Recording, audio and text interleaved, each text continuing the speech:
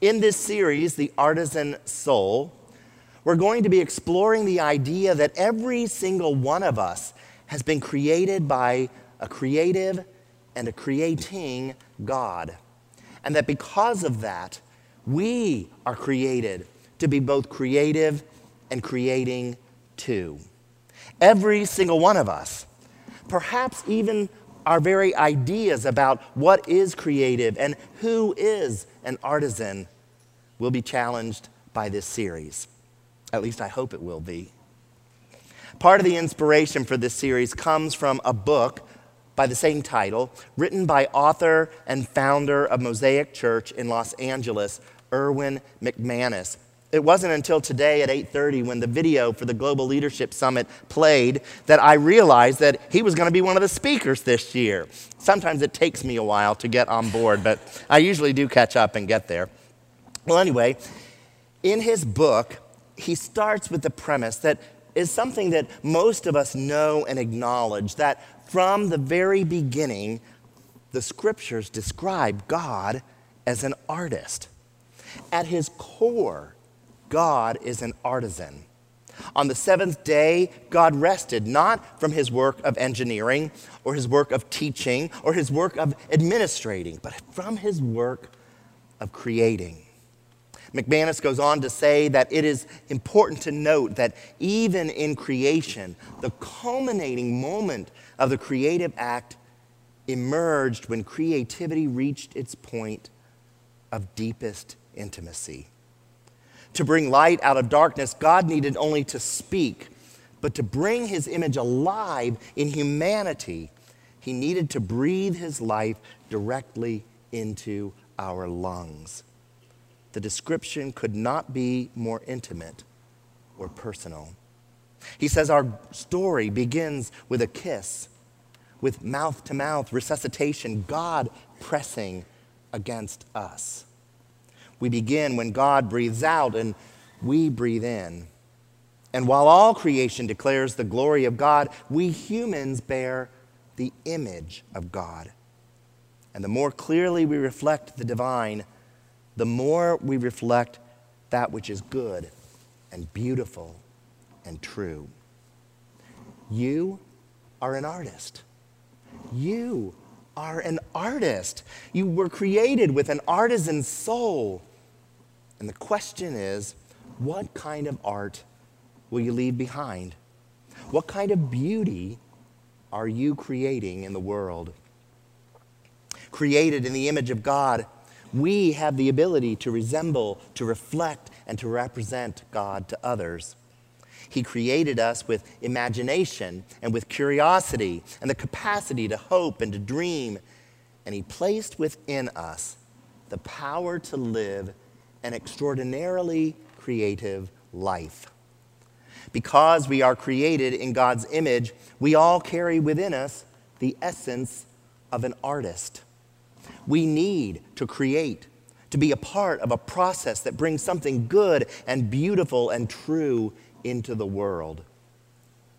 God himself is the master artisan and is patiently, meticulously crafting us into something truly beautiful in order to bring his beauty into the world. Like a painting that represents an object or an image, we are to reflect God to the world, to bring life, hope, joy, and beauty. Because we are God's handiwork, our souls function best when we place our faith, hope, and trust in him. Seeking value from anything other than God only brings death and destruction. And ever since the fall in the Garden of Eden, people have been seeking value from lots of other things besides God's. There is pain and ugliness in the world because the beauty of the image of God has been broken and obscured in us. I want to talk for a minute a little bit more about this idea of being made in the image of God, because this is a very foundational doctrine of Christianity that says that every human being is made in the image of God. In Latin, we call this the Imago Dei. Being made in the image of God is not only important to know in our heads as one of the foundational doctrines of the Christian faith, but it is so much more important to know in our hearts, because it will affect how we live our lives as Christians, how we treat other people as Christians, and how we go about spreading the beauty and the artistry of God in the world as Christians.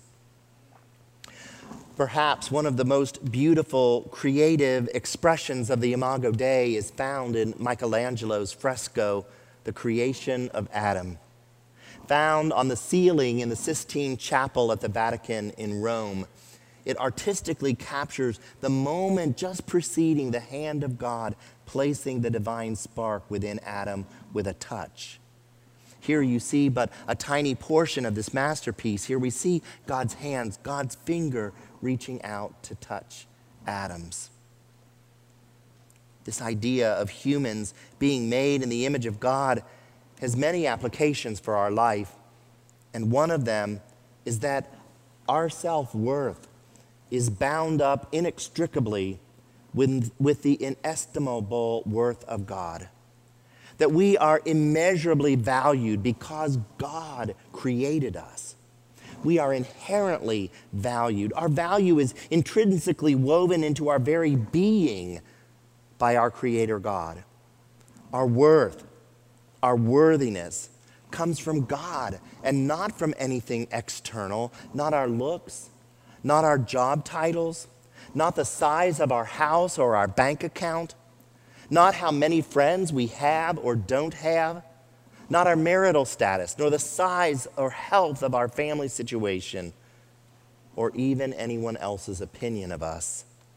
It doesn't matter what you've done in your life or how low you may have sunk in your life. The only thing that determines our value, which is so infinite it cannot be added to, and so predetermined that it cannot be subtracted from, is God. Is God. Isn't that amazing? Isn't that amazing? And wouldn't it really change the world if every single one of us lived like we believed that to the very core of our being each and every day? If we woke up in the morning and said to ourselves, I am made in the beautiful image of God. It would have huge ramifications on how we treat ourselves, how we talk about ourselves, what we think about ourselves. Being made in the image of God also shows us that God intends for us to live in communion with Him, in fellowship with Him, in relationship with Him. God created lots of different creatures to fill this earth prior to His creating men and women from the dust of the ground and breathing into us the breath of life and placing within us the divine spark. Human beings are the pinnacle of God's creation. We are created to have a special relationship with God. And God has created us with many qualities that make that possible. Rational thought, the ability to think beyond ourselves, and moral responsibility, to name just a few. In the beginning, in the garden, God would stroll through in the cool of the evening and fellowship with the man and the woman. And it was truly God's idyllic Eden. Beauty was everywhere in the garden. The Genesis accounts of creation also tell us that being made in the image of God means that human beings are created to represent God on earth. After God created us, He gave us dominion over the fish of the sea, the birds of the air, over the cattle, the earth, and every creeping thing that creeps upon the earth. He created us to be co-creators with Him, to tend the garden, to till the field, to create and to bring something out of the world which God had made for Himself and for us. And so I cannot begin to overstate the importance of understanding that we are made in the image of God, because it colors and it shapes everything else we understand about God and our relationship with God. Because we are made in God's image, it affects how we treat other people. God, in his artistry and creativity, has created a wide diversity within the human family. Most obviously, we have been created male and female, but we also come in so many different shapes and sizes. Our skin color is an artist's palette of a variety of tones and hues. Our hair color and eye color add to the rainbow of colors that God uses to paint the richness of the human family. And every single man, woman, boy, and girl is made in the image of God. We've already talked about how being made in God's image affects the way we view ourselves, how we treat ourselves, how we esteem ourselves. But since everyone is made in God's image, since everyone bears the divine breath of God within, this also affects the way we treat other people. We are called to treat other people with dignity. We are called to treat other people with reverence. We are called to treat other people with grace.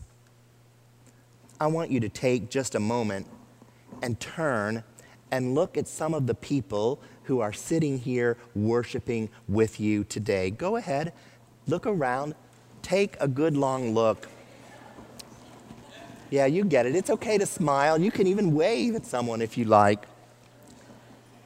Now turn to the person sitting next to you or nearest to you and say to them, you are uniquely made by God.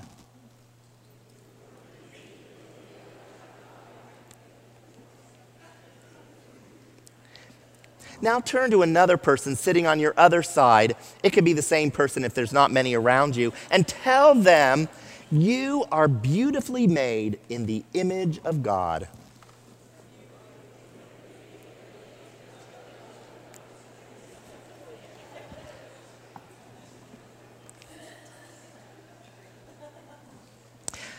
Remember what the scriptures say in Genesis 1, 26 and 27. Then God said, let us make mankind in our image, in our likeness, so that they may rule over the fish in the sea and the birds in the air, over the livestock and all the wild animals, and over all the creatures that move along the ground.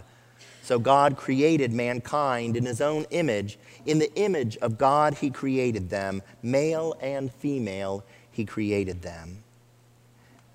Every person is unique, but we are all made in the image of God. God is an artist. And every person God makes is a masterpiece.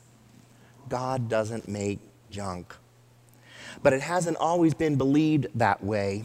Way back in the first century, this idea that every person has the image of God was unheard of.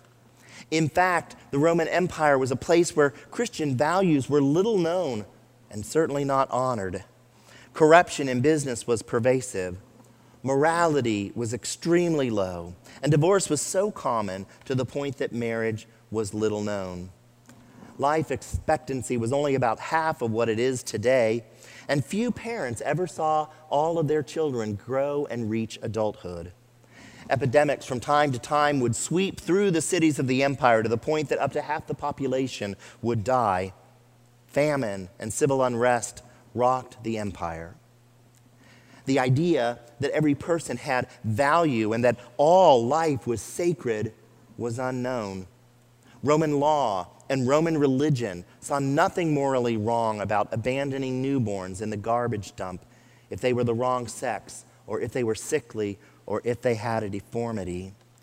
Christians would often rescue these babies from the hillsides where trash was thrown, and they would raise them as their own and care for them and nurture them before they died, and gave them a decent funeral. When plagues hit the cities, the standard public health approach was to just leave town, anyone that could, leaving behind the elderly, the disabled, or those too poor to leave. Christians, though, would often risk their own lives, losing their lives. They would stay behind and take care of these people. They would feed them and clothe them and love them. And in response, many of these people became Christians, became Christ followers themselves. The Imago Dei is where the idea that all of life is sacred comes from. From the youngest child to the oldest, we all bear the image of God. And that's why, since the earliest times, Christians have cared for abandoned babies all the way to the elderly who were just left to die. All life is sacred and important. After catastrophes decimated Roman cities, when slaves and others were forced to go back and repopulate those cities, it was the Christians who had stayed behind who were there to welcome them, to offer them places to stay, and to help them find jobs. Well, the history books teach us that the Roman Empire became Christian in 313 AD when Emperor Constantine legalized Christianity after he had a vision of the cross during a battle at the bridge of Milan. But the truth is that the empire was already Christian. By the year 350, there were 33.9 million Christians in the empire, representing more than half, 56.5% of the population. Constantine already had a Christian majority. He had no other choice politically than to legalize Christianity. It was not that Constantine changed the empire into a Christian nation.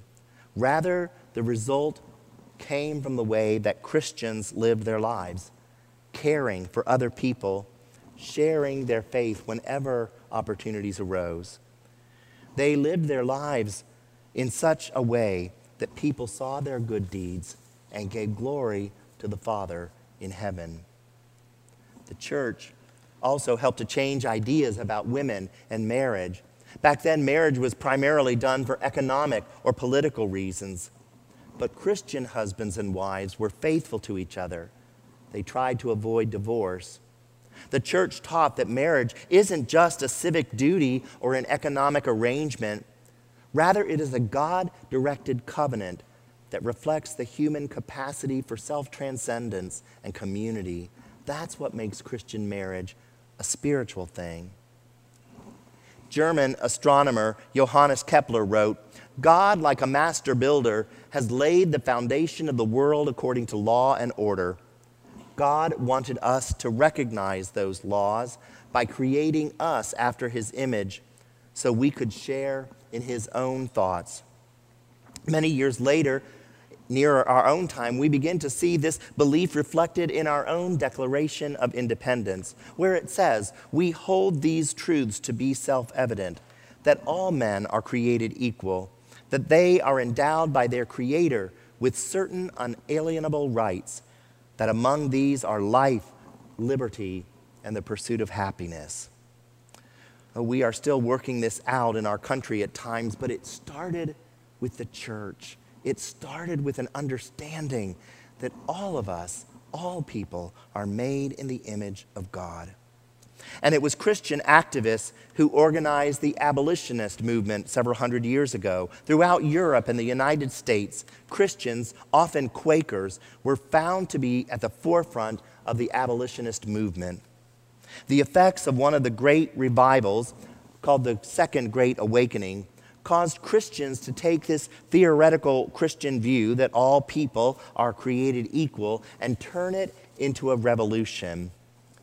William Wilberforce was one of those leaders in England. He wrote in his diary when he was 28 years old, "God Almighty has set before me two great objects, the suppression of the slave trade and the reformation of morals." With other people, Wilberforce worked in Parliament, despite determined opposition, to finally abolish the British slave trade. Our own Methodist founder, John Wesley, denounced human bondage as the sum of all villainies. This idea that we are all created in the image of God has changed the world. It has influenced art and science, government, education, marriage, and human rights. Now, Christians haven't always gotten everything right by any means, but this idea that the beauty of God is stamped inside each and every one of us has radically changed the world.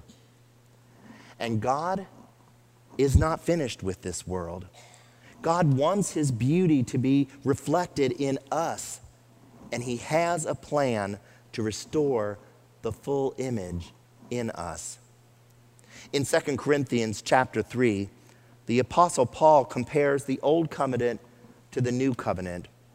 He recalls that the story found in Exodus when Moses came down from Mount Sinai with the 10 Commandments. You remember, his face was shining because he had been in the presence of God. He had seen the glory of God, and the glory of God was all over him. And so Moses placed a veil over his face so that no one would see the fading glory of God. Paul takes a little bit of liberty at this point, and he says that in the same way, there's a veil that covers the minds of unbelievers and makes them hard-hearted toward the things of God. They are unable to comprehend God's glory. And then Paul writes in verses 15 through 18, even to this day, when Moses is read, a veil covers their hearts. But whenever anyone turns to the Lord, the veil is taken away. Now the Lord is the Spirit, and where the Spirit of the Lord is, there is freedom. And we all, who with unveiled faces contemplate the Lord's glory, are being transformed into his image with ever-increasing glory, which comes from the Lord, who is the Spirit. You see, in Christ, the veil of our spiritual blindness is taken away, and we see God as the living, personal presence that he is, and there is nothing that can stand between us now with God. Another translation reads verse 18 this way: our lives gradually becoming brighter and more beautiful as God enters our lives and we become like him. Our lives are gradually being transformed more and more into the image of God.